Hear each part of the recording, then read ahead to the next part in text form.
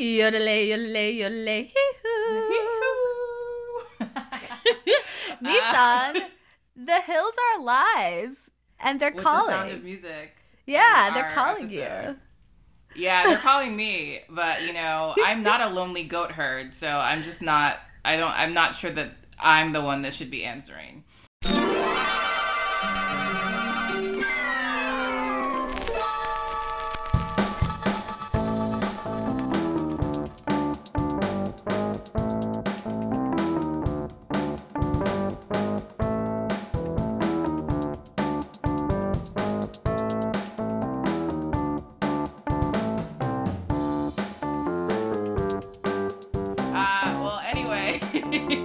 What's up, Rom Squad? You're here with another episode of Hell Yeah with me, Misan, and my buddy Nana. Hi, guys. How you Hi. doing? Did you miss us? Rom Squad. Welcome to the Rom Pod, Rom Squad. Woo! The Rom Pod. Oh my God, Nana, you keep coming up with the best. I know. Terms of art for this podcast. It's the Rom Pod. The Rom Pod. Yeah.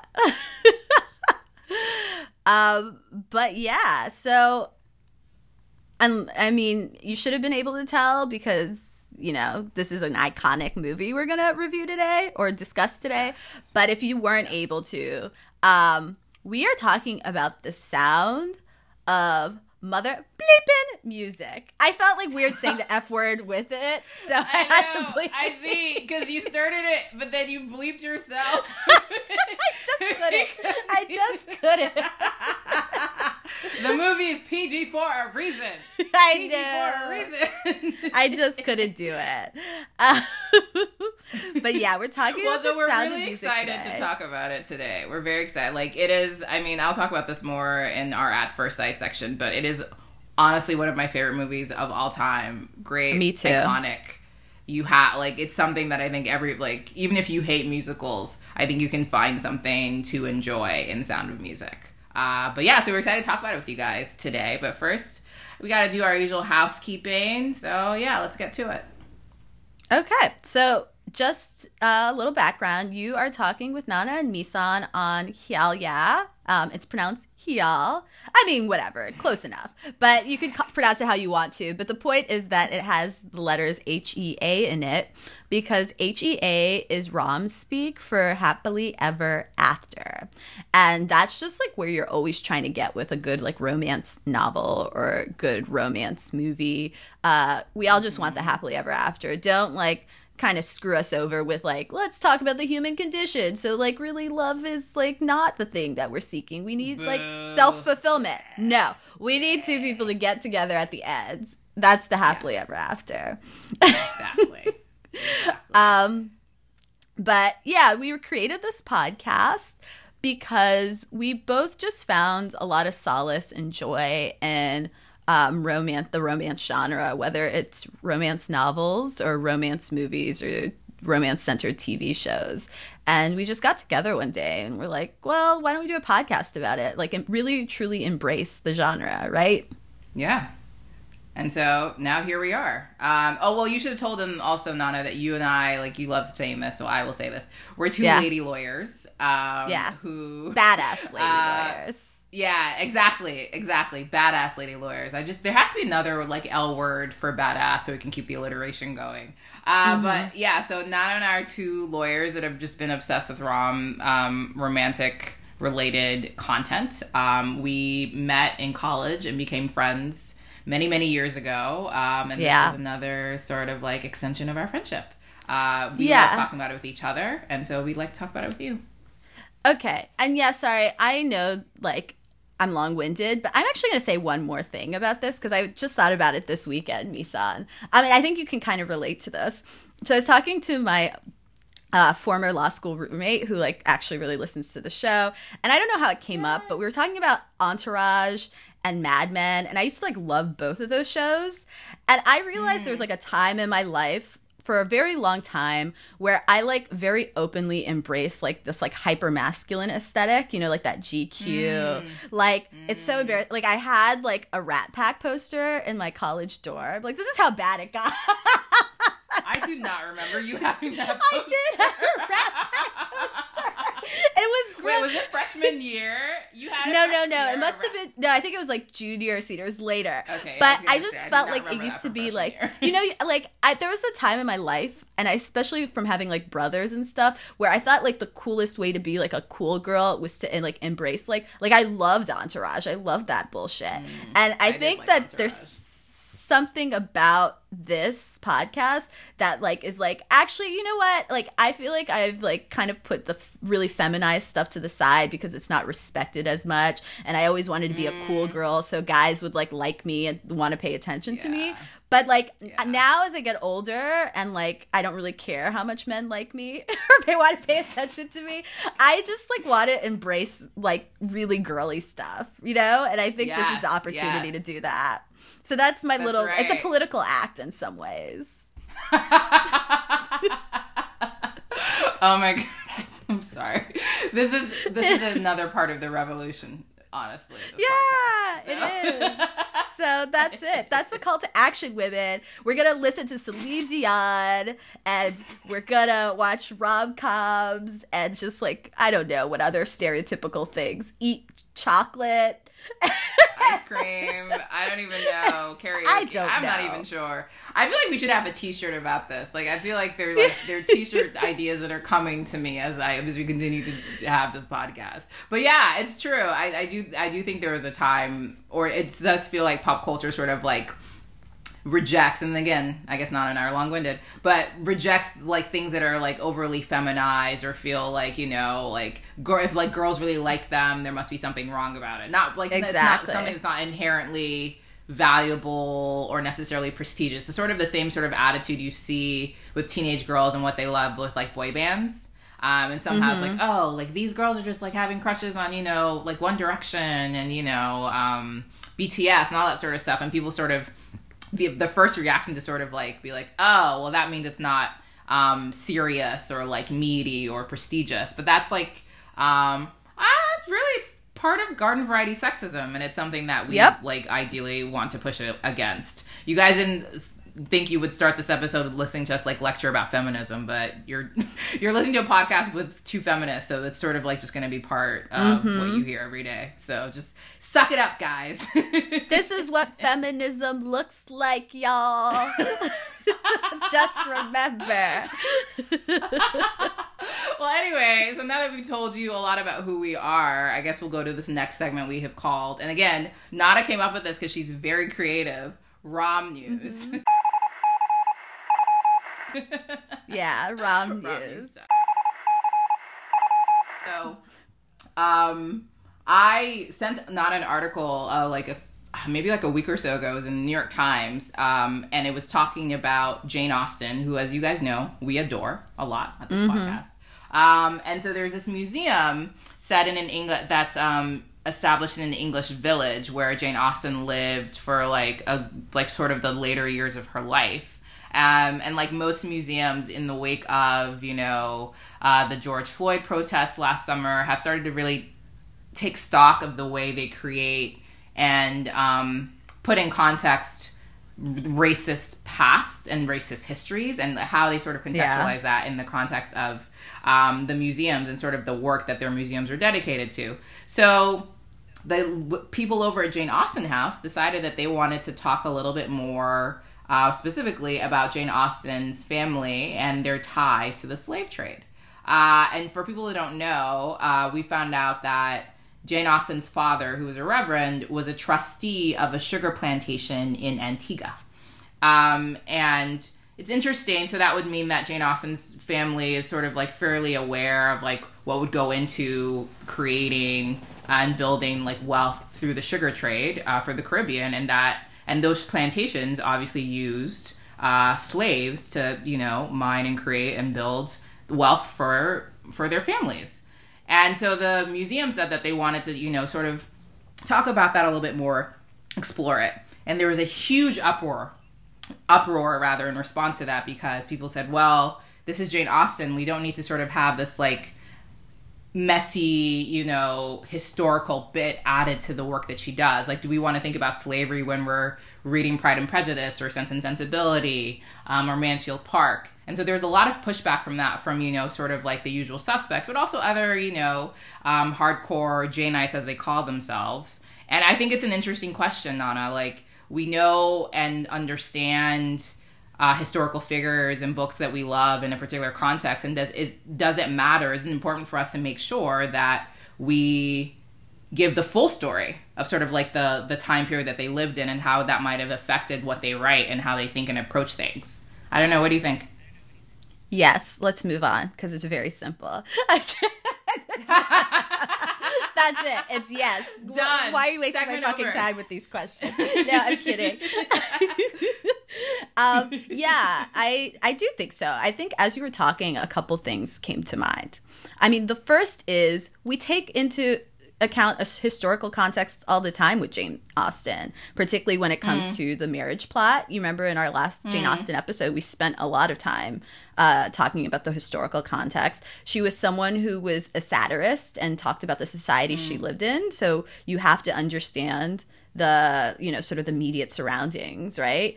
And like, but when it comes to race, because people don't want to talk about it, all of a sudden, like, why are we talking about history? As if Jane Austen had existed in a vacuum this entire time, which is just not the case.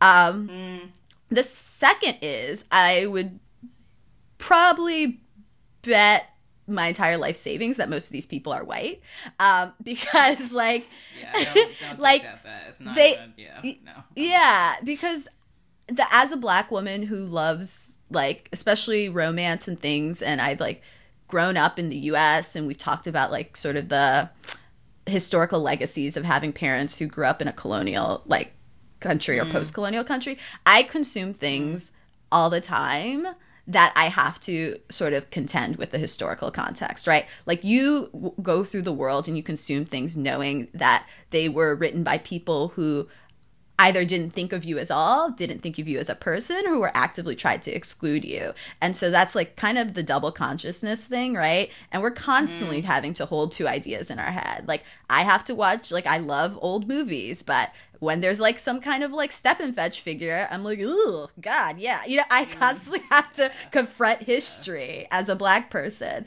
And so I think it's just people who are very used to not having to do that difficult exercise, all of a sudden having to do that with someone who's beloved. But like, that is the general way. I think, I can't speak for all Black people, but I think at least I have to when I consume things, like, I consume Jane Austen knowing that she, like, Regency era is hella problematic, right? Like, what was those people, what was their wealth built off of, you know?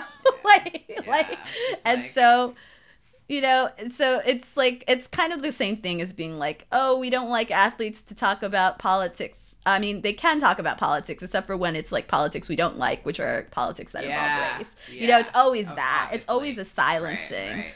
About the racial dialogue. And sorry, the last thing I will say is that even though Jane Austen doesn't explicitly talk about the slave trade, it's kind of percolating in some of the things that she's written. Like Mansfield Park, there's an allusion to like, you know, ventures or enterprises of the family in the West Indies going under. And I don't know, I don't remember if they explicitly say sugar plantations, but like, you know, that they're talking about people who were slavers or, you know, had enslaved people. And so, you know, you got to look at like, this was just in her world, and like, you have to look at what she says as much as like what she doesn't say. And it's like an interesting question why she doesn't talk about these things in that way. You know, I think that could open a lot of interesting discussions. And so to just kind of shut it down, I think is really disingenuous. I think it shows a lack of intellectual curiosity about a woman you allegedly love so much. And bye-bye, I reject your argument. So that's all right, so for the people complaining in the Daily Mail and in the Sun and the New York Post, and were interviewed for the New York Times article that we're talking about, Nana and I say bye-bye, suck it up, Buttercup. History's suck history. It up, Buttercup. And we're not going to decide that we detest Jane Austen just because we know that she has family members that were tied to the slave trade. Since everybody in that time period definitely was tied to the slave trade in one, I mean, at least of the wealthy people were tied to the slave trade in one way or another. So, yeah. Yeah. Well, that's been sorry, another... Sorry, gonna say one ahead. more thing. Because this is like the stuff that pisses me off. You have to understand, like, you can't sit and glamorize, like, it's just like capitalism, right? You can't sit and glamorize, like, the sort of the accoutrement of capitalism, like the pretty houses and the pretty dresses, without understanding where that wealth comes from. I think this is why we have this fundamental sort of denial and in like our like collective, and not by ours I mean white people's collective imagination, right? Like this is why people have plantation weddings, because they don't realize plantations were essentially death camps, right? Like Scarlett was only able to wear that. The slaves were happy. The slaves were like indentured servants, and like I don't know why you would want to talk about the atrocities of slavery. But everybody knows the slaves are happy to be slaves. I mean, it's like these are things that drive me crazy. Like we can't glamorize all this like wealth, like and all these excesses of like, you know, sort of like Western society without acknowledging that it was built off of the back and blood of certain people. This is like Nana getting into her full grown like critical race. I'm angry. Like talk me down. Let's move on. Nana's like started wagging her finger. I feel like there's about to be a soapbox that she's like gonna find in her room and then step onto it. But we're gonna bring it back. We're gonna bring it back. Okay, so we're gonna bring it up. So guys, that has been another edition of Raw News. Who knows what else what we'll talk about next time? Who knows? But let's talk about what we're excited to talk about in this episode: The Sound of Music. So The Sound of Music is one of the highest-grossing films of all time. It came out in March 1965. It's also considered to be one of the most like iconic movies ever. The American Film Institute. And other, you know, institutes that are not America, but I'm American, so I'm talking about this one. Like always rates it highly, and the songs within it is one of the best, top, iconic movies and songs ever. And we're really excited to talk about it today. I think it's something that has a rich history and love story, and the history we'll also talk about. So yeah, let's dig in and get into it. Yay! The hills are alive with the sound of music. Okay. All right, let's do it. All right, so when was your first encounter with this, Nana?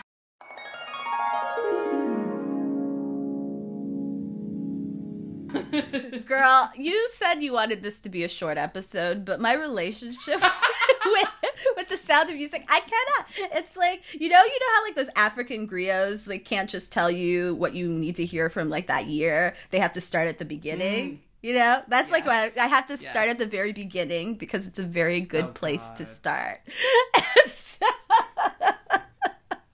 So the Sound of Music for me is just like I don't even remember when I first saw it because it has always been in my consciousness. So I could just tell you very specific, like formative memories around it. The first is that I have this auntie in Ghana, my dad's sister, who loves this movie. And I don't know who showed it to her, how it happened or whatever. But like we would go to like, if I would spend a summer at her place, like, especially because back in the day when I was a kid, there were like 3 channels in Ghana, right? And so they would just put that Sound of Music double or maybe it was like quadruple cassette in, and we would just watch the shit out of it. It was like over and over again. It was like we'd watch that, we'd watch Charlie Chaplin, and those were like the 2 things we'd watch. And so, wow. Yeah. And so, like, within my family, like my cousins on my dad's side, like, we all know this movie very well because of this one aunt. And so then as I got older, like, it was always on at Christmas. But then we did, like, a choral performance of it in 4th grade. And so this is where, like, we did a choral performance. That sounds amazing! Yeah. So I know the music quite well because they had to perform it. I wish I could see video of this performance. Yeah. I mean, they never put me in the front because I was the only black kid, but I definitely did like a So Long Farewell, like wave here and there. I believe it. The wave you're doing right now feels like very theatrical. So I think you must have been a hit. Yeah. And so as a child, it was like always on. I loved it. I knew the music from chorus. And then, but I feel like there was like Sound of Music as a child and Sound of Music in adulthood. And I found it, like I had a newfound love for it because this same roommate who's our mutual friend, you know, freshman year, we both, the same one that I loved, like I watched Pride and Prejudice with all the time, we watched Sound of Music all the time. And like this was like a kind of thing where like we would come home really drunk and like or depressed about what like happened out because we didn't meet the guy we liked or whatever, and then we were like, just put the Sound of Music in, girl, let's just put it in. So we would we just watched this movie so much, and it was in my watching with her that I like also realized how sexy I thought the captain was, and we had my God, we're gonna get into that. I know, and we had so much commentary, and this is the last thing I'll say about it, that so I went to, my brother and I were doing a cross-country road trip in like 2013, and we stopped where she lived in Tulsa. And so we spent the night. And we like, you know, she showed us around a little, and we're like, we got to do this for old time's sake. So we put in the Sound of Music, and my brother joined us. That is so and he was cute.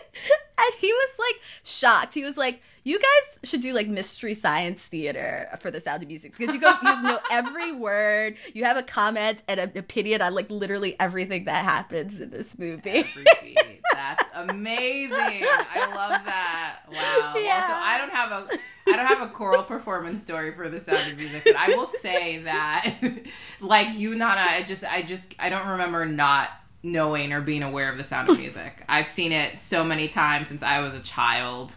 From watching it in Nigeria, with friends there to all over the States. I wish I had been part of your watching it in college traditions. I know. That's a big miss. Yeah, that's a big miss on freshman to like senior year Misan. Like, wow.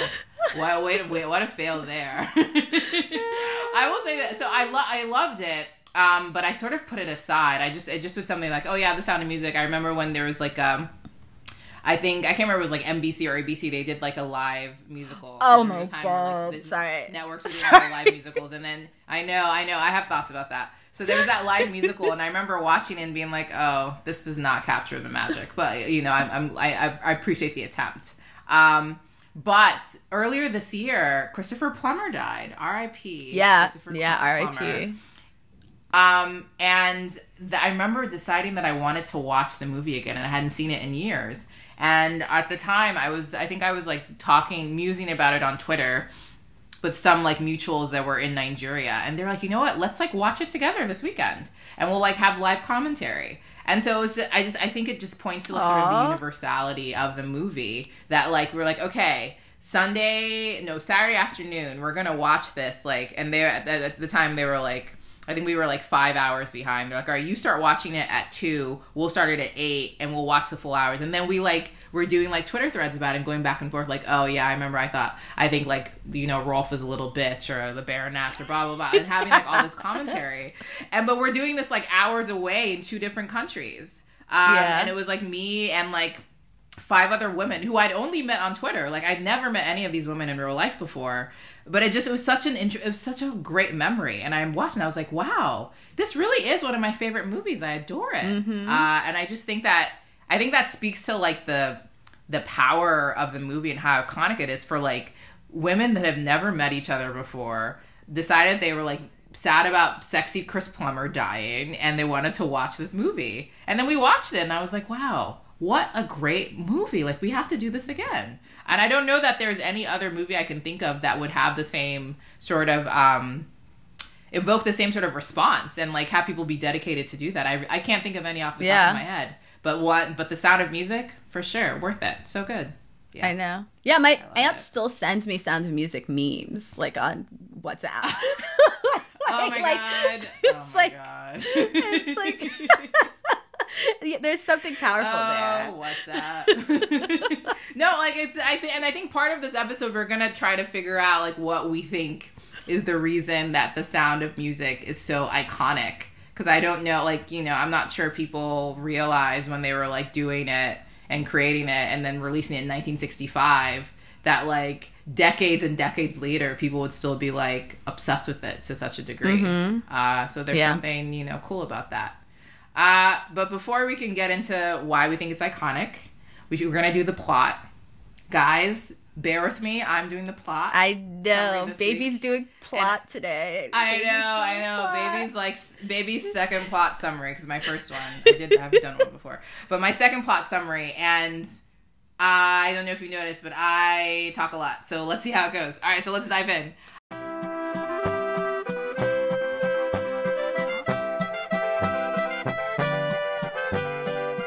So The Sound of Music is about this woman, Maria, who is studying to become a nun at an abbey in Salzburg, Austria. And this is around like 1938 or so. And so the movie opens up and we see Maria, and she is just it's the irrepressible, like charming, ebullient Julie Andrews. And it's clear that Maria is like sort of... Yeah, oh my God, amazing. And with that like amazing haircut and just like and the perfect face. But it's clear when you see her that she's not the type of personality that is probably suited to becoming a nun. But she so desperately wants to be one, but she's like missing, you know, church, because she's busy spending time, you know, like gallivanting in the hills of, you know, Salzburg, which are beautiful. And so the Mother Superior, the Mother Abbess, is trying to figure out what to do with her. And she says, all right, well, maybe before we like accept her to take her vow to become a nun, we can send her off to be a governess for this like family, the Von Trapp family, a widower and his 7 children. So the widower, Captain Von Trapp, Georg Von Trapp, has been raising his kids like very strictly. Like you see that he like calls them with whistles. They all dress alike. I can't wait until we like talk 16. about all of this. I know. The oldest is 16, the youngest like, is I'm clenching my thighs 5. together right now. God, so anyway, so he's super rigid. Maria is not. Obviously, they're going to have a clash. So we see that's a lot of the movie, where she's trying to figure out ways to make these children behave like children and not sort of like mini Georg von Trapps. So she like, there's a fun scene where she like decides she's going to create play clothes for them from the drapes in her room at the Von Trapp family home. And just to be clear, the Von Trapp family seems to be quite wealthy. Their family home is like huge, and it's right by the water. So anyway, so she basically like helps create these kids into something that are like their actual children, not just sort of these robots that take after their father. And there's a huge clash between her and Captain Von Trapp just because of that. Meanwhile, enter the Baroness. This like wealthy woman who seems like she's going to marry the captain. And so there's just sort of like, there's this like love triangle that starts forming with Maria, the captain, and the Baroness. And they sort of, then there's like this push and pull, because these kids love Maria, but the Baroness is something that is really more sort of suited to his very stern disciplinarian exterior. So they have a little bit of that going on. Meanwhile, keep in mind that this is Austria during what Nana will talk to you about later called the Anschluss. So Nazi Germany is creeping in. There's a lot of sort of like angst about what does it mean to be Austrian versus German. And so there's a lot of conflict between the Von Trapp family and the rest of the, you know, of Austrians and their neighbors and people that are Nazis that are, you know, working and part of the Hitler's regime. So there's a lot of that going on in the background. So Maria and the captain eventually fall in love. The Baroness, you know, slinks off away with her fabulous clothes. Slinks is the right word, for sure. Yeah, no, she slinks. She's like it's got sort of that feline sort of like air to her. So she slinks off. Maria and the captain get married. Meanwhile, there's Uncle Max, who is a family friend who wants these lovely children to sing at this like amazing festival. He thinks he can make a lot of money out of them, because part of what Maria does to get the kids to sort of just take a shine there, she teaches them to sing. Singing had been banned in their house because the captain wanted everybody to not be frivolous. So she teaches them to sing. Well, also wait, Uncle Max, because his wife died, and she was like yes, it reminded his wife died. Yeah. Yes. To be fair, in fairness. And it's interesting, we don't know how long ago this wife died. Presumably, like, you know, it has to be at least 5 or 6 years, because the youngest, I think, is around 5. But so there's this sort of this air of sadness with the captain that Maria is sort of able to chase away. So they are set up to sing in this festival. Meanwhile, the Nazis really want the captain to become a naval officer again, because I forgot to mention, Captain von Trapp is a retired naval officer. They want him to be a part of the army of the Third Reich.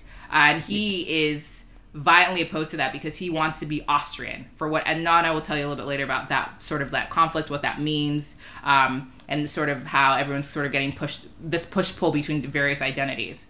So the Nazis want the captain to, and they're forcing him, basically saying that if you want you and your family to continue to live and survive, essentially, it's obliquely, but it's fairly clear, you're going to become a part of this empire and make it happen.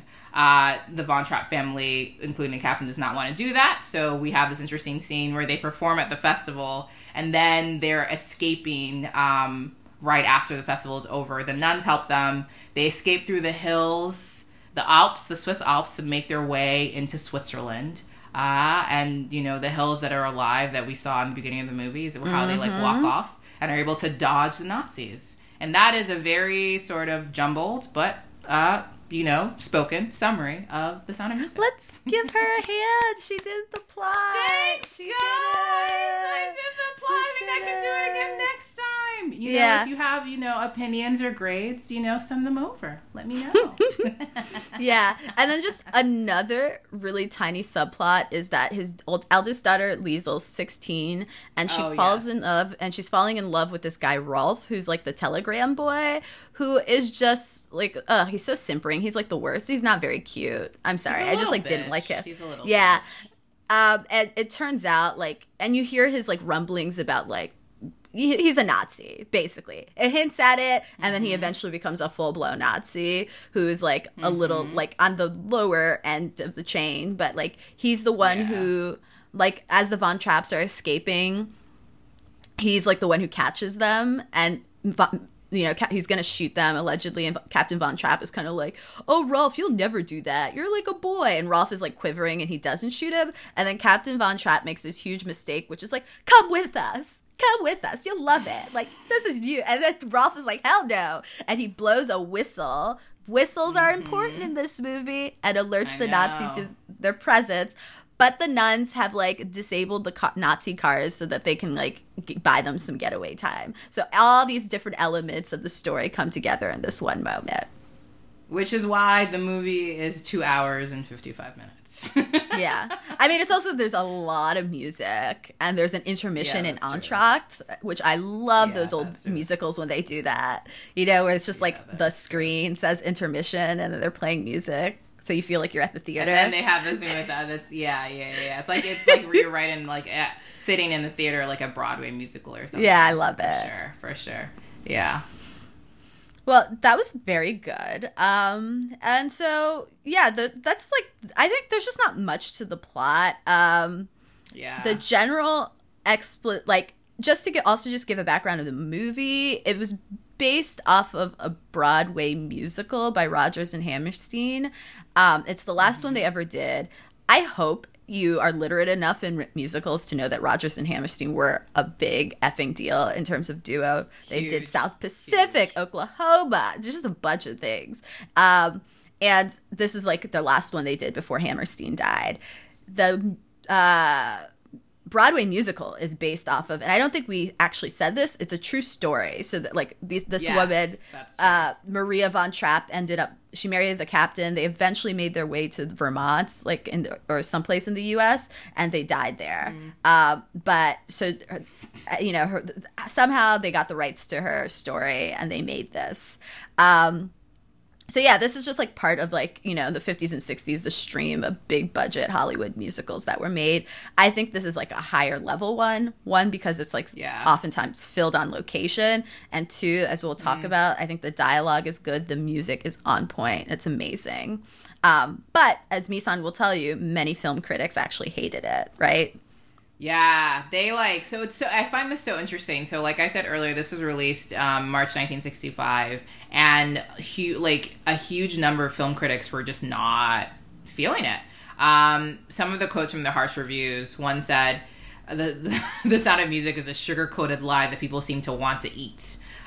We have been turned into emotional and aesthetic imbeciles when we hear ourselves humming the sickly, goody-goody songs.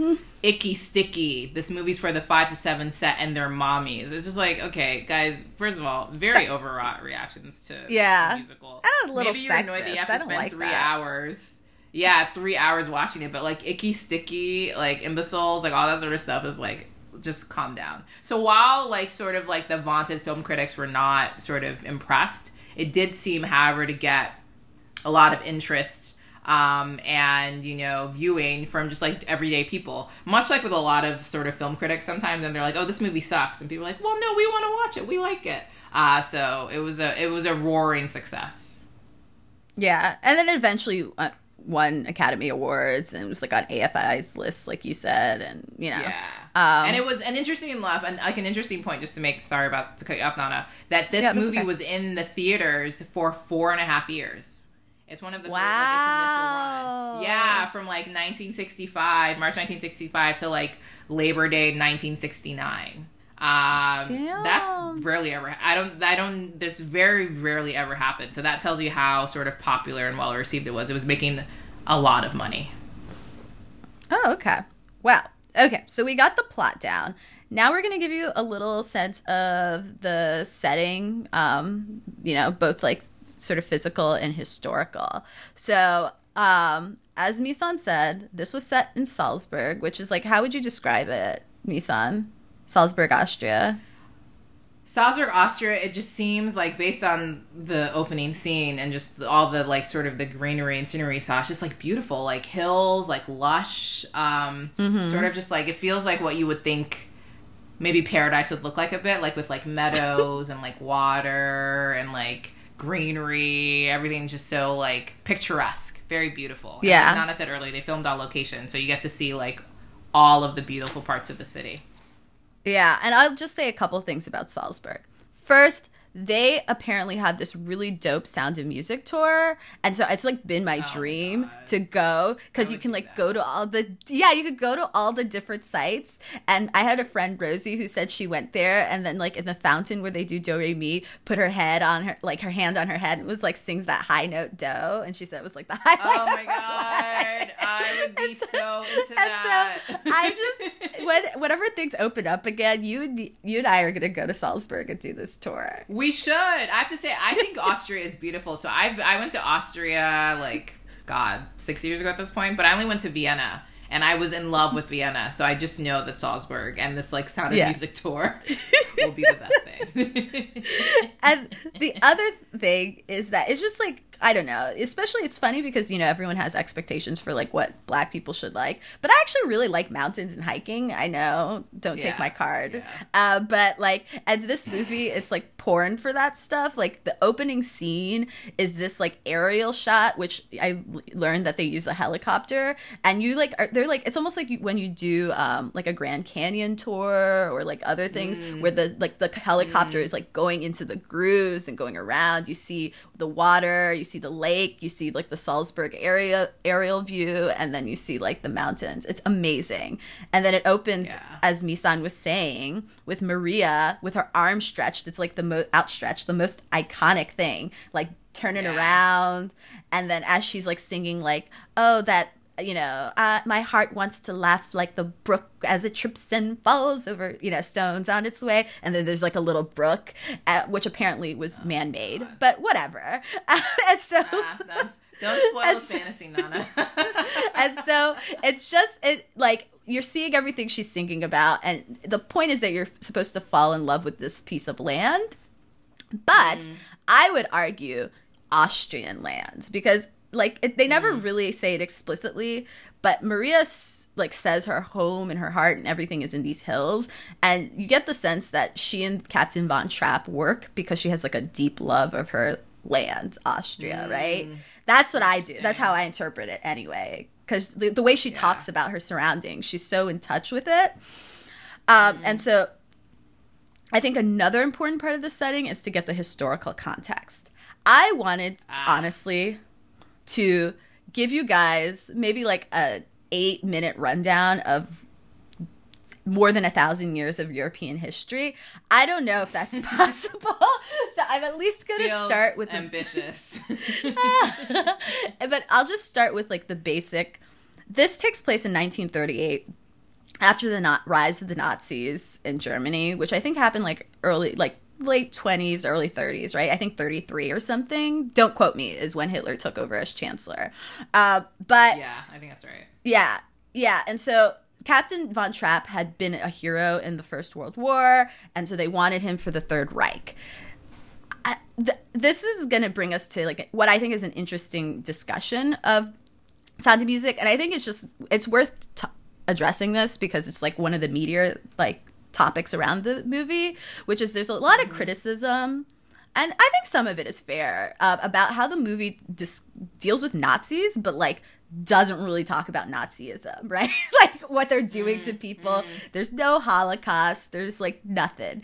And so some people have said like this is kind of like a whitewashing of like what was happening at the time, which I don't want to, sort of disregard that point of view because Misan, you probably understand we're both Black people in America, so we understand how infuriating and dangerous denial is, right? So, yes. So, yeah. We're not about it. We're not about it at all. We're not about it. And I understand the fear of like Holocaust denial. And so you don't want like the, your pop culture to like kind of gloss over that sort of thing, When people deny atrocities, you're doomed to repeat them. I get it. And so this is more just to explain what I think the movie's doing rather than justify.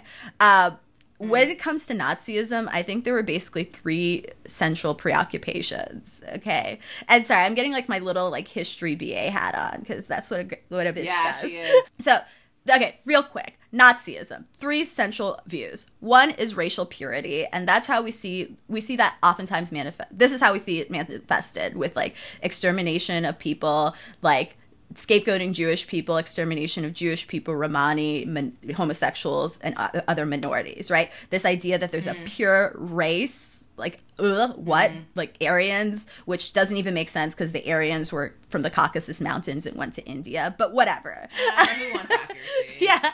Okay, so there's that. Like logic in your racism, forget it. Yeah. And so a lot of like, that's what we see a lot of the Holocaust stuff, right? But what race do they want to keep pure? German race, right? And so the second central question is the question of Germanness, right? And this is like the Nazis wanted to unite all German-speaking people under the umbrella and the aegis of the Nazi, what they saw as the Third Reich, the third sort of Germanic Empire. Okay, so that is what this movie is preoccupied with. And then just to kind of give you what I think is the third sort of leg of the chair is territorial expansionism, right? And so that's why they were marching through Europe trying to take over the land. One thing I will say is we often see territorial expansionism connected to ideologies of racial superiority, okay?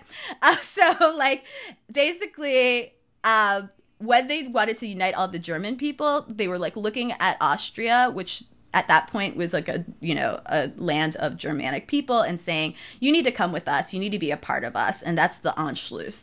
And there were some Austrians that resisted, but Germany essentially took it by force. And so that's like what is going on in the background of The Sound of Music. Captain von Trapp is one of these people who sees his Austrian identity as unique and separate. And I don't know if he necessarily, he might see himself as Germanic, but he believes that there needed to be a integrity of like the Austrian identity.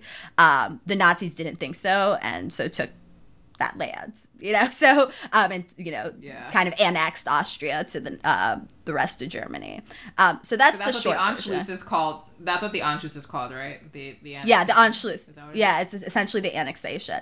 Okay, so basically that's like what we're dealing with. I understand that, like, yeah, it would have been better, I think. The movie could have done more. And in fact, the original director, William Wyler, wanted to deal with like the Holocaust and all the atrocities. And he was a great director. He did a lot of really good social dramas.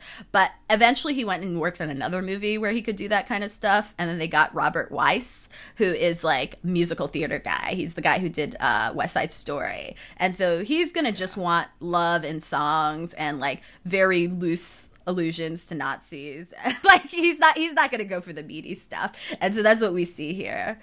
They just focus on the intra-German fight. Yeah. All right. Well, now Nana's giving us the historical context. Another thing that we should really talk about is the script. For all of its like cheesiness and like the sort of the saccharine nature that it got accused by those like critics that were just total haters. I think the script is like actually pretty funny and witty. Like there's like, it's like acerbic from sort of like wit coming from certain characters. There's like banter. It's like snarky. It's actually just like, there are just parts where I just like was laughing out loud. Like, oh no, that's funny. Especially in like the line delivery from the Baroness and Uncle Max, you know, the concert promoter who wants to like start making a quick buck. And even for the kids can we as well. They were funny. Just say that Uncle Max is so clearly like the gay best friends. It's like coded. Yes. He's so like queer coded. I know. I mean, as much as you can in 1965, like for people to so it's like sort of like enough where it's like, oh no, he's just the uncle that likes music, but for everybody else, like, yeah, no, we know what's going on. We see that. Oh my gosh. But yeah, like you were saying, even the kids are funny. Julia Andrews has, like, because she's playing this, like, wide-eyed sort of ingenue, it's really challenging to be funny. And I think she's hilarious. She's got, like, great comedic timing good. And, like, really good physical comedy chops. And then she can sing her ass off. Like, I was into it. Yeah. No, she makes the movie for me. For sure. And we'll get into that a bit more, like, shortly. So yeah, the script is great. And then the music. I mean, we have to talk about the music. So what's your favorite song you did a whole choral performance in 4th grade, so I know you have opinions about which songs are the best and which ones are not. Oh yeah. Okay, so this is going to sound real basic. I just think that like Do Re Mi is amazing, especially like in the movie because it's like this 8-minute like montage essentially. And it's, yeah, I love it because, yeah, like, it just, it has so many different movements within it. And then there's a part where they go like, when you know that, well, first they go like, do, so, la, fa, re, do, re. And then they, you know, it's just so much is happening in that. And then it just builds. I love it. I know. And I feel what I really like about that sort of 8-minute sort of scene where they're filming it's where like you see them exploring different parts of Salzburg as well. Mm-hmm. So you get to sort of it's like one of the few moments that they're outside of like sort of like the house setting, and it's just great to see them. It's when you see how the relationship between the Von Trapp children and Maria has gotten even closer, and they like trust her a lot more, and they're like getting to express themselves. I think it's funny when they're like hanging out, they climb the trees and they're super excited, and then Captain Von Trapp and the Baroness and Uncle Max are in a car driving by, and then they're waving, and the Baroness is like, "What's that?" And the captain's like, oh, yeah, just some street urchins who are his children. And he knows those, and you can kind of feel that he knows that those are probably his kids. But he's like, couldn't be. Not when I told the governess what to do. Yeah. Wait, can we also, just to know, sorry, go ahead.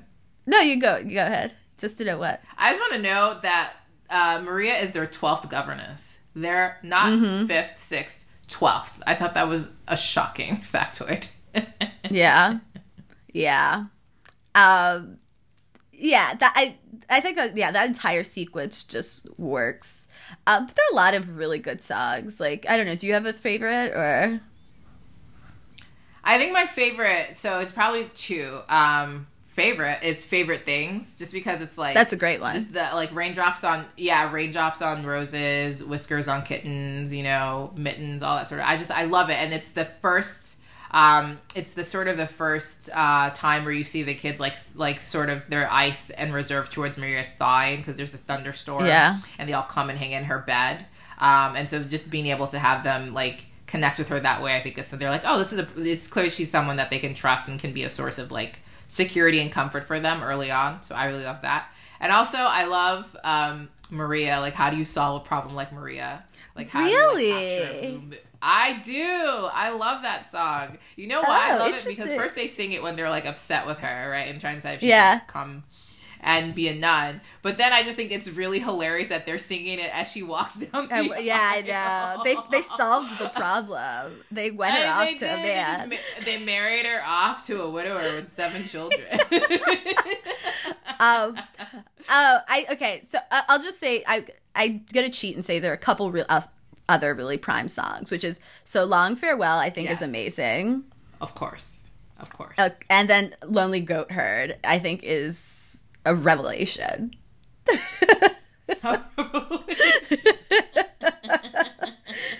Julie tries to do her little yodeling, and it's just fun. It's a lot of fun.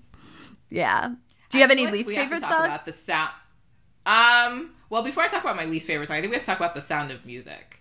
Oh yeah. Although I have to say, I don't know. Like, it's not my favorite. Like, it's not like up there for me. Like, I mean, aside from the fact that we get to see her, like with her arms like outstretched, like, you know, like twirling along, you know, in the mountains with the Alps in the back. But it's not the one that does it for me. You know, I will say I agree with you in the opening. I love when they sing it, the children, and then Captain Von Trapp comes in. He goes, "I look to the hills when my heart is lonely." That is like, that makes that, you know, like when he just comes in and he starts singing, because that's like such like a big shift in his character, and it's like, so true. And it's sexy as hell too. Yeah, I mean, well, it's Christopher Plummer in The Sound of Music. He was just sexy. Though he doesn't do his own. He doesn't do his singing. It's dubbed. It's so funny you said that, because I was about to mention that his, like, so the singing was dubbed over by, like, you know, someone else is doing the singing. But, you know, I think they did a good job dubbing, considering it's 1965. It worked out pretty well. Well, we got to talk about Captain Von Trapp. What a man, what a man, what a man, what a mighty good man. Yes.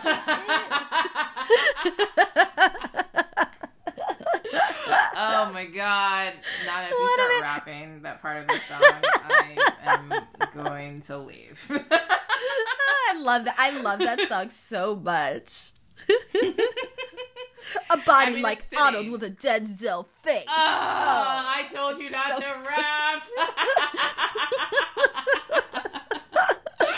But, like, more seriously, like, Captain Von Trapp, Christopher Plummer, it was one of the first, I think as a young kid watching, I don't know that I could understand what I was feeling, but I was like, who? Mm-hmm. I was in love, like one of my first crushes on screen for sure. Everything about, like, I don't even know, like everything about just his presence was incredible. Yeah, a couple things. I think as a kid, I didn't have a sexual awakening with Christopher Plummer. I just kind of watched the movie. What it did do for me is set a lifetime fantasy of meeting a handsome widower and charming his children and then marrying him. Like, that is like one of my... Though? Not 7, but like I love that trope. Like the show The Nanny. I feel like some Hallmark movies have done this. Like this, I've always wanted this to happen for me. And in fact, I was a babysitter and a nanny, and I was like, oh my gosh, is this gonna happen? And it was like obviously all married, slovenly, boring dudes. And so I never got that fantasy. But I think it's so. It's not right. I know it's like it was always been my dream. Because you get him through his children, and then you love everybody, you know? So that's like, I don't know. But then when I told you, it's like when I rewatched it with my roommate, I just like he cracks and sizzles in every scene. I can't even like, you can't see me right now, but I'm just like rubbing my temples because I'm trying to like suss out all these feelings I'm having right now as I say this. I know. Her face is starting to feel flush. I can tell. Yeah. She's having a moment. I can't tell if they like wanted this for the movie, because he brings this X-rated energy to the movie that shouldn't be there. You know, like the way he looks at Maria, and he has that crooked mouth, like, you know, Milo Ventimiglia has, which kind of does He has one of those mouths. He has these piercing blue eyes, and then he does this thing where he's constantly fiddling his fingers. You know, he's just always constantly fiddling around with his hand.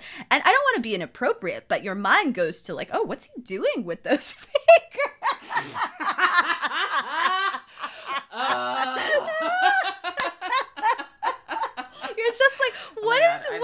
need to find a new friend.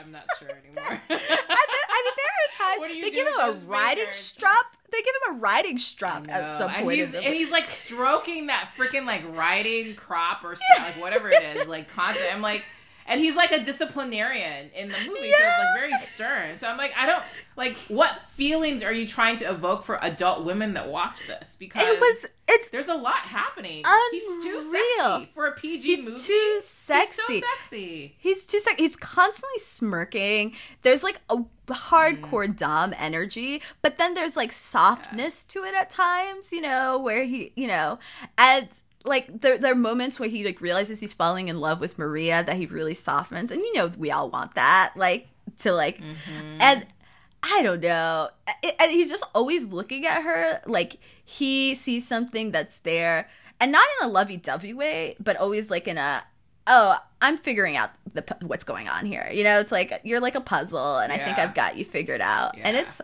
hot. And I just want to say to the future love of my life out there, like, there will come a time, and I'm only going to trust you with this, that I will hand you a whistle, and I will be wearing like a postulate costume of some sort, and we are going to go wild. What is a postulate costume? Nana, tell me what a postulate costume is right I now. don't know. What does that even It's like, look it looks kind of like a nun costume, but not a full-on nun costume. So there's like no wimple? There's maybe not a wimple. I think that's what it is. There's no wimple. There's no wimple? And I'm going to say, here's the whistle. And we will both have just like a wonderful time, and we could silently thank Christopher Plummer for that. You know? So just, I'm putting that message out into the world. Oh, a wonderful time. Like, 3 simple words that say so much.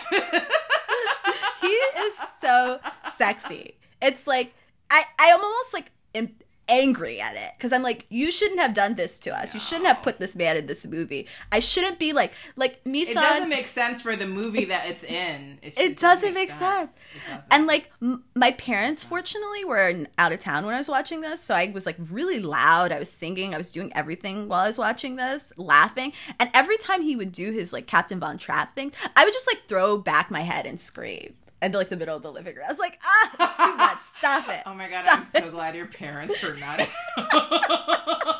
for that. It's too damn much. The man is too damn sexy. It does make sense. And so that's the thing. So like, you buy Maria and the captain's like romance, because like even when they first meet, it's like, it's not even like a meet cute. Like they go and meet and they snark at each other immediately. Like he calls her dress ugly. To be fair, it was ugly.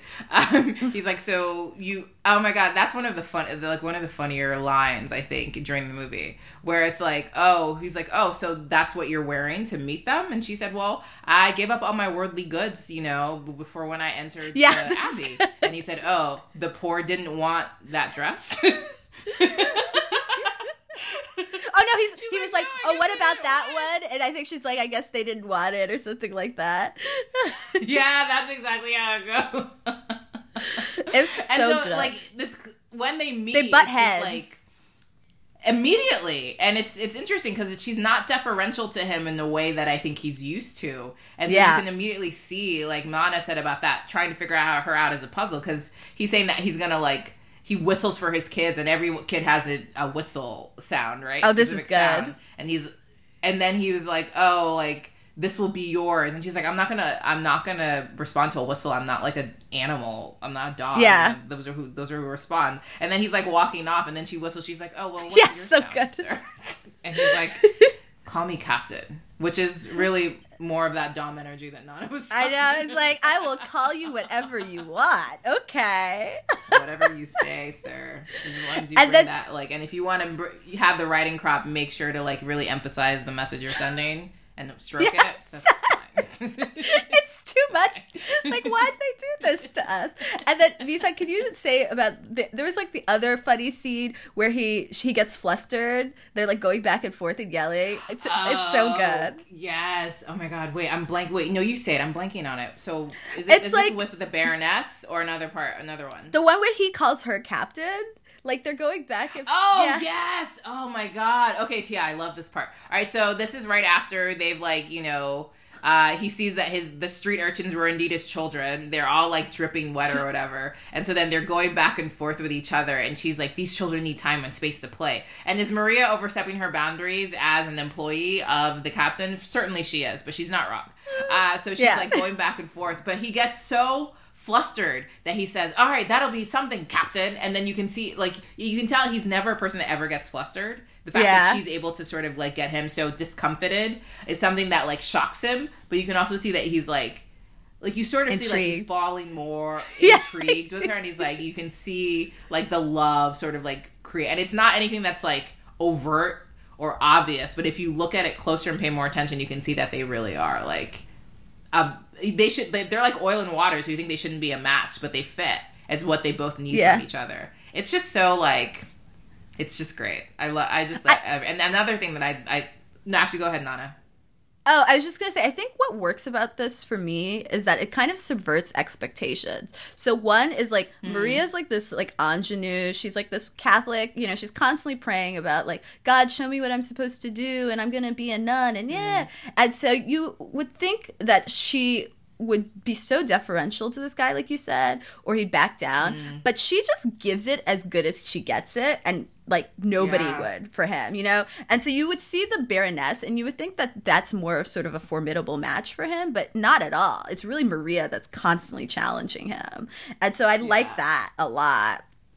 And then the other thing is, like, I don't know. It's just, they just have this chemistry that, like, really crackles. You know what I mean? For, like, just for the beginning of the end.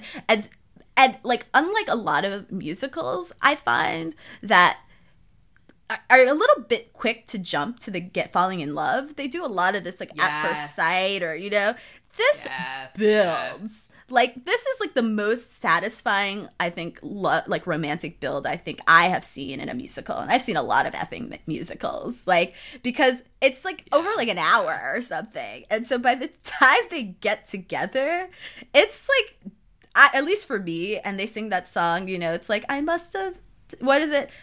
Perhaps I had a wicked childhood. I must have done something good. Yeah, something good for this to happen. Yeah.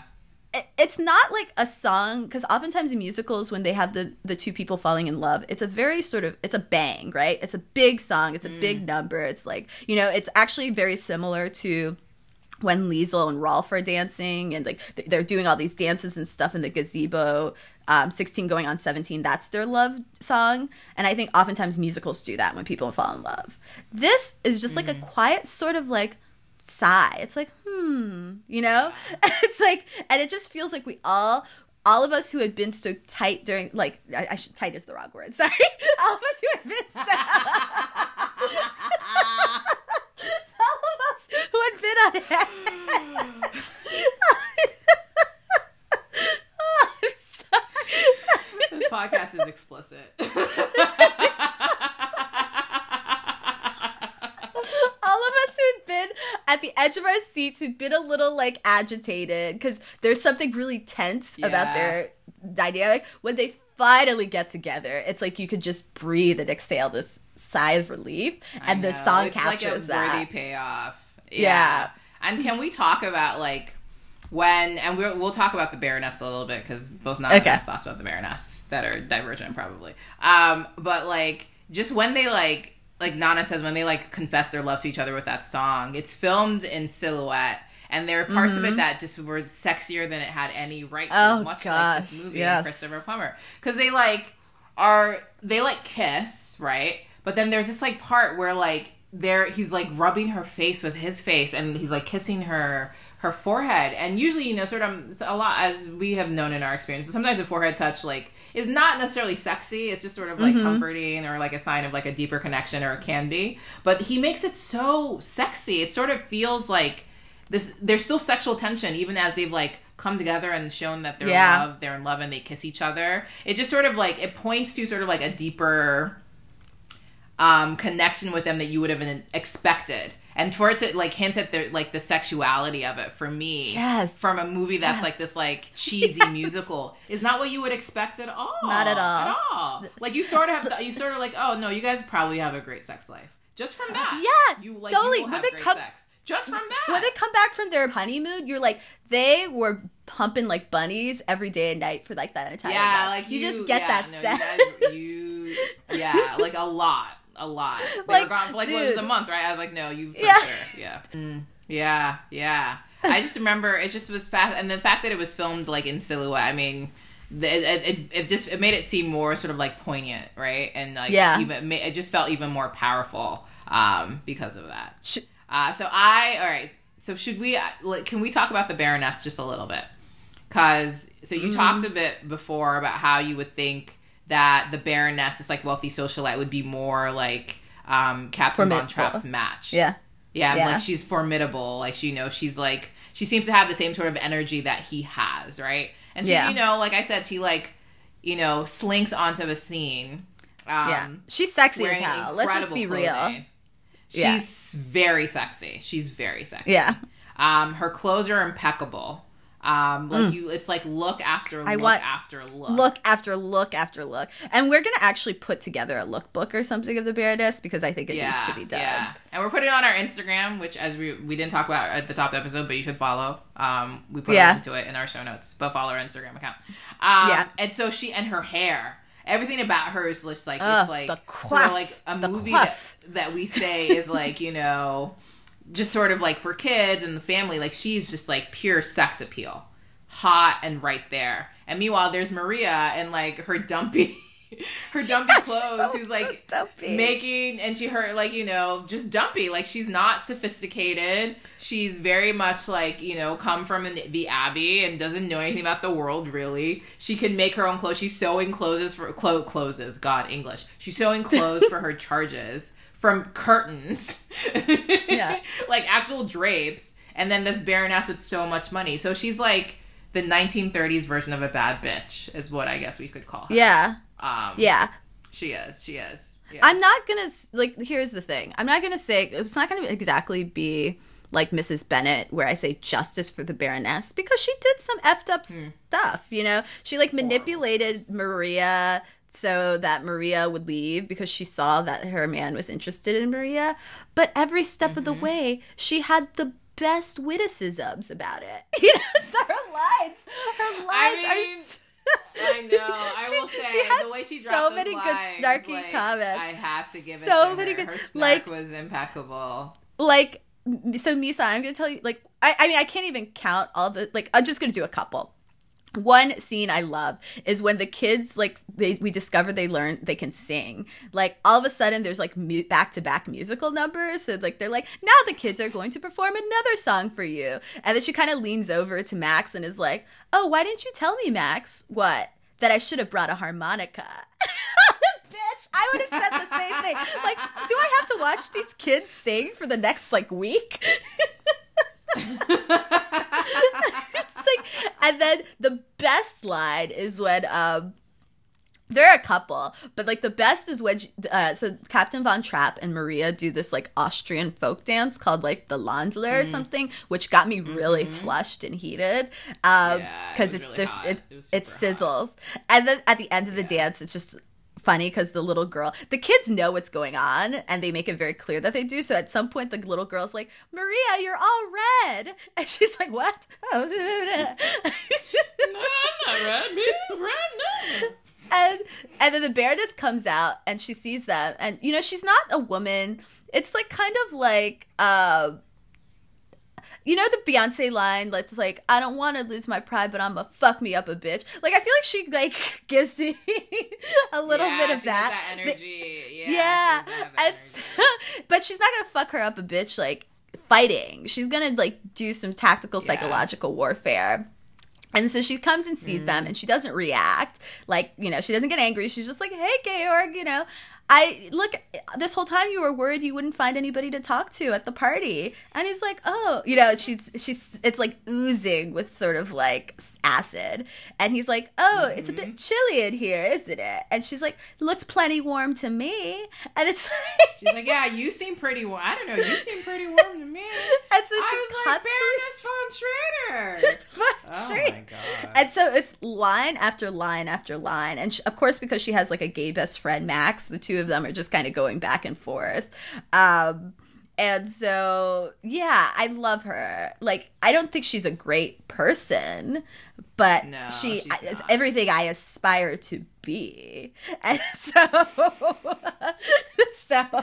she just was gonna be like, I think for her, I it's so interesting. Like, until I watched the movie again, like, a few months ago, I remember thinking, oh, justice for Baroness von Schrader. Like, she just wanted to get married, blah, blah, blah. I didn't realize, like, the full manipulations that she had gone into. And I have, like, I empathize, I suppose, with, like, sort of the position she's in. She's a widow. She's wealthy. She needs security, you know, like, to be married to someone that she can, like she says to herself, like, someone that she can control and that really needs her. But she doesn't need to be married. Person. That's the thing. Yeah, I guess that's true. Because she has money. She has money. She has a lot of money. So why did she want to marry She loved him. Trapp? She loved him. Oh. That's the thing. And so you have to sympathize with a woman. Like, Misan, if I was, like, as beautiful as this woman, impeccably dressed, it's implied that she's, like, the toast of Vienna. Like, everybody loves her because she's so funny. She's like the Dorothy Parker of, like, 1930s Vienna. Everybody thinks she's hilarious. And then you have this guy that sounds like you've been dating for on and off for, like, years, right? It's been going on for a while. Yeah. And you lose him to a nun in a dumpy frock. Yeah. What woman would take that well? Like, if it were nowadays, she'd be all up on this woman's Instagram being like, oh my God, I cannot believe she wore this, like burlap sack. And I know, oh my God, she would have multiple Finstas. She would have, first of all, she would create a bot army, multiple Finstas that would just, like, basically, like, swarm Maria's Instagram comments. Maria would be, like, getting bullied and just have to shut it down, for sure. I know, you know, I understand, but she loved the man, but she'd, like, I think what was difficult for her to relate to was, like, what came with him. Not one, totally. Not two, not three, not four, 7. Not 5, not 7 children? Yeah. 7. Yeah. That's a lot. And I just think, like, a lot of people, you know, with love, you fall in love with someone and then sadly love just isn't enough. Well, also the other person should probably love you as much as you love them. But also, like, their lifestyles just weren't compatible at all. Totally. They just were not. And so it made sense. That's how it played out. The last thing I do want to say about that love triangle is I have, like, there's a very much like a Poldark effect. Did you ever watch Poldark? Where it's like there's I have, and I keep wanting to though. Okay. It's, like, not that important, but it's basically this guy was, like, in love with a woman but ends up marrying another woman. But it's like the woman he marries is clearly so much more appropriate for, like, who he is in terms of, like, his lifestyle, his values. And you see that here. Like, if Maria... Like, I cannot imagine Baroness von Schrader, like, pushing that car with them or crossing the Alps with them or doing any. She was not political at all. She didn't care about this Austrian versus German identity. And so not a bit. Yeah. So it all worked out for the best. Like, he needed to be with someone like Maria. He did. Yeah. No, it really, I do wonder who Baroness von Schrader ended up falling in love with. I hope she found love. We all deserve love. She's doing like her, like, manipulative whatever thing. I think she found, like, a boy toy. Like, I feel like she's, like, kind of like a Donatella Versace with, like, all these, like, handsome men just. Yes, that's what I see. That's perfect. Like, that's exactly what. Yeah, I see that too. Honestly, last thing to talk about the Maria Captain love story, because, like we said, it's like this, like, fantastic slow burn done right in a movie. That usually would be impatient for them to get together, but, like Nana says, it's like just like this, like, nice breath of fresh air. But at the end, like, you, like, sigh, like, excitedly when it happens. The wedding. First of all, her dress was incredible. Yeah, I loved it. I would have liked a little I more remember, adornment on the hair, though. That's my only thing. I know, like, oh, she had that ringlet, like, sort of that, like, circlet of flowers, and then the veil. There could have been they could have given her a tiara, I suppose. That would have been, totally. A bit better. I would have all been all over that. But I just remember watching the wedding. I was like, first of all, who are all these people that they know? That was a huge wedding. That was a lot of people. Well, it's all the people who were at Captain Von Trapp's ball. He knows a lot of people. I know. To be fair, like, you get the sense that he was, like, very much like a highly regarded, like, high, like, ranking member of the aristocracy, or, like, sort of what stood for what made up the aristocracy at the time in Salzburg society. So yeah, I guess everybody would be interested. I do wonder about the gossip with that. Like, can you imagine sort of like the like the gossip blogs, like what people were saying cattily about Baroness von Trader being thrown over for a nun in dumpy clothes. Oh my god! It's not even the blogs. Remember their, like, gossipy maid, Frau Schmidt, who I love. Oh my god! What is she saying? What is she saying? She's like, definitely has that I'm not one to gossip, so you didn't hear it from me kind of vibe.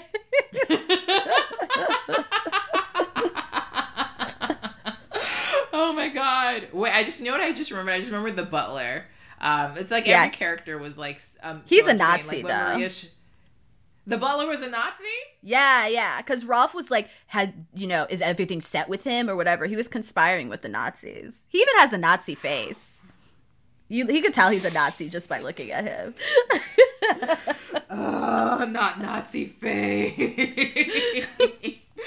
Oh my god, not Nazi face. Like, as soon as he gets on the screen, I'm like, oh yeah, that guy's a Nazi. Yeah. Oh my god. Well, I wonder what the butler said after, the Von Trapp family made their escape in the Alps. So now that we've sort of, like, poked a little bit of the bubbles of the love story and the awesomeness that is The Sound of Music, I hope you guys have enjoyed it as much as we enjoyed talking about it. Nana, is there anything else we should add before we wrap up? I don't think so. I mean, there's just, like, too much to talk about for this, so we can just go on forever. But, yeah, it's good. It was light on the Nazis, but you know what? When I watch my musicals, I'm okay with that. So yeah, I don't really want to watch musicals for Nazis. Like, I mean, I think enough of the captain, like, ripping the Nazi, like, flag or whatever is that's the extent that I really need. Because plus we see them enough in our, like, real day-to-day lives these days. So yeah, like, they're, like, trying to make a comeback, and so I want to escape that. I think we were good. We're good. But yeah, it's phenomenal. I love it. A plus. Yes, would definitely watch again. All 3 hours, worth it. Yeah, forever worth it. Okay. You want to talk about our HEA? Yeah. Do you want to start or do you want me to start? I can start. So my HEA is a recently released book called Just Last Night by Mahari McFarlane. It came Vari McFarlane. Is it Mahari? No, it's Vari, V with a V. She pronounces it. She's like Vari? Scottish. Yeah. What? Yeah. Wow, you've, like, blown my mind. Yeah, it's Vari. She, like, if you follow her or something, she, like, writes it out phonetically how you say her name, or on her website or something. Yeah, no, you're right. It is Vari, although it can be... Yeah. Okay. Well, let's say Vari. Vari sounds more fun. So Vari McFarlane, like, here at Hell Yeah, we want to make sure we say people's names right, because people do not say our names right often. So everybody deserves that courtesy. So apologies, Vari. So Vari is, like, she's really more of, like, a women's fiction author rather than, like, strict romance novels. But her stories tend to have, like, a romance plot within them. And they have, an HEA, which is why we enjoy reading them. So Just Last Night is about a group of friends that they've been friends since they were teenagers. And they're now in, like, their early to mid-30s. And they bonded for many, many years. And then, a tragic accident happens. I'm not going to give any spoilers because Nana hasn't read this book yet. Yeah. But a tragic accident happens that sort of changes the makeup and the dynamic of the group forever. There's one, there's like a sort of almost forbidden love story going on with the two of the members in the group. And it just, what I really liked about it is sort of how it like explores friendship and loss and grief. I think in a very, just a very well done way. It's poignant. It's like you'll cry, you'll laugh when you read this book, but there's a love story there that makes so much sense. You don't see it, when it initially pops up as it sort of makes that turn and move, but she just handles it in such a graceful way. It felt like I was reading about real people, and the way it talks about friendship and like friendships with longevity. Like as someone that has had friends since I was like has friends that I've had since I was like 2 years old. I thought she really represents that dynamic of long-standing friendship really well. And when something like changes that, some sort of like tragic life event, having to navigate those experiences and those feelings, it just I could not put it down. I stayed up to read it. I thought that the love story within it was very satisfying, and it's a book that I recommend. So check it out. Just last night, came out May 4th. By Vari McFarlane. I don't think you'll regret it. I'm excited. I put it on hold at the library, but it's gonna be a while. But I'm now kind of tempted to buy it. I've loved every buy it. I've read 2 other books by her that I really like. I think she handles pretty heavy topics in a really deft way. So it's very like her writing is very it's very sharp, and I think depth is sort of the right way to put it. I've read all of her books now. Like I had to buy every single one. And this is one of her best. This is probably one of the best of hers I've read. I'm excited. Sure. Okay, so Misan, you can take your pick of 2 of my HEAs, and you'll know them both. Okay. I'm either going to do Wanna Bet by Talia Hibbert or Beach Read by a lady whose name I just forgot. Who wrote Beach Read? Emily Henry. It's Emily. Oh, Emily Henry. Yeah. So which one is it? Oh my God, that's tough. You know what? I want to say Talia Hibbert, but we already did a Talia Hibbert book, so let's do Beach Read. Okay. I mean, the Talia Hibbert book is very good, but let's do Beach Read. All right. You know what? I changed my vote. I love that. Okay, actually, let's just do the 2 of them. I loved that Talia Hibbert book, Wanna Bet, though. That's a great book. Yeah, it's so good. It's hot. The funny thing about the book is that it's in its title it's called Wanna Bet, I think it's a dirty interracial romance or something like that. So you're gonna just have to like let the world, if you're like it's on my Goodreads that I read it, I just accepted that. And like it's like such a funny story. I have a friend who bought the book because I recommended to her, but because she had been living abroad for so long, she uses her dad's Amazon, and so her like 60-something-year-old Chinese American dad is like, what is this dirty interracial romance I bought? The title's problematic. Well, I have to say, okay, actually, just a quick note. They've changed. So I just Googled. They changed it. I was gonna buy it. They changed the name to The Roommate Risk. It's not Wanna Bet anymore. Yeah, so that makes so much sense. But anyway, it's really good. It's like this woman who is a mixed race, but I think she probably identifies as Black. I don't know. This woman is best friends with this guy who's South Asian. I don't think we know exactly where from. One of his parents is Muslim, one is Hindu. He comes from like a very solid background, loving home, 2 loving parents. She comes from her mother was like very negligent and maybe borderline abusive, and like abandoned her. And so she grew up with her father, who is like kind of these like tough London blokes. You know, he's a white dude who with tattoos and a shaved head. But it seems like he loves her very, very much. But she has like tremendous abandonment issues. And so she never wants to really fall in love or connect with people. But over the years, she has become best friends with this guy. What is made clear from the book, and this is why it works, is that both of them are like off the charts attractive people.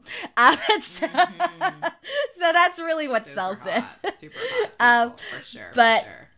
But he's like been in love with her forever, and it's not clear always what her feelings are, but they end up rooming together because some like disaster happens in her apartment, and the sexual tension really builds to the point where they're just like, okay, we got to do this. And then they start hooking up, and we see the evolution of their relationship. It's really hard to just explain why the book works. I think part of it is Talia writes great sex, as I've mentioned before. But also, I think that I've never seen the build, the tension, especially that this guy feels because he's like loved this woman since college, is so good. You know, it's just like you feel that agony of just wanting something that's so close but feels so far away, you know?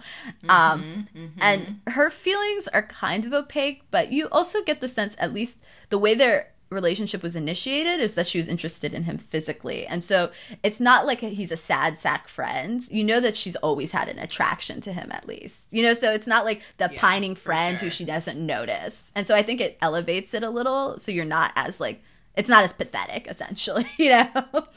And so yeah, it's really good. I don't know, it's like that and Beach Read both have this thing that is like the person who is kind of best friends falling in love, or enemy, whatever it is. It's like the idea that someone who's very close in your vicinity has like secretly loved you forever. Yes. That is like my dream. Like, this is like, as someone who was not asked out a lot, this was like the only way I could feel like there was a possibility for me, was that everybody just was secretly in love with secretly me. Pining. Yeah, like they're secretly pining for you for years, and they just have never been able to say anything.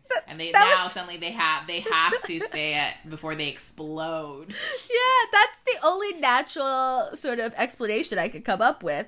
And so I diagnosed myself as being an erotomaniac for a long time, which means someone who thinks everybody's in love with them. And, you know, I've grown past that.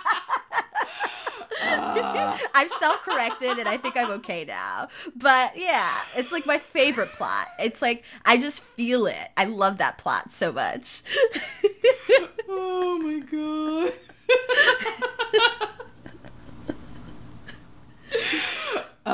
You guys, there have been multiple times this episode where I've said, my friend Nana, why? I'm just honest. I'm really honest with I this know, community. honestly, it's my phrase. This is a safe space. It is. Like, we have to be able to say all about what we feel. I mean, I will say, if there are people that are secretly in love with me and Nana and have been waiting for years to tell us, I gotta tell you, I think 2021 is the year. I think you just gotta let it loose, like, make that confession. Like, why not? Like, people are getting vaccines. This pandemic is not over yet, contrary to popular belief. So just like, you know, just like rip the Band-Aid off. Just do it. Yeah. We're here and we're listening. So reach out. Yeah. So yeah, just send me like a voice message or whatever about how much you've been pining after me. Like, make it super chill. Like, don't make it awkward, but like, you know, like I think you should just go for it. Just go for it. Yeah. And there might be a whistle and a riding strap in your future. So we'll see. But not the dumpy clothing, and not dresses made from drapes in your room. Don't. Well, okay, if it's your thing, we could do fantasy. We could do it a little. I can wear my postulate costume. All right, guys. Okay. Everybody, this so has long, been... farewell. Okay. Auf Wiedersehen, adieu. goodbye. Adieu to me, to you, and you, and you. And you. And you. You guys, this has been Hell Yeah. We hope you've enjoyed this episode as much as we have enjoyed making it. And we'll talk to you guys soon. See you in 2 weeks. Bye. Bye.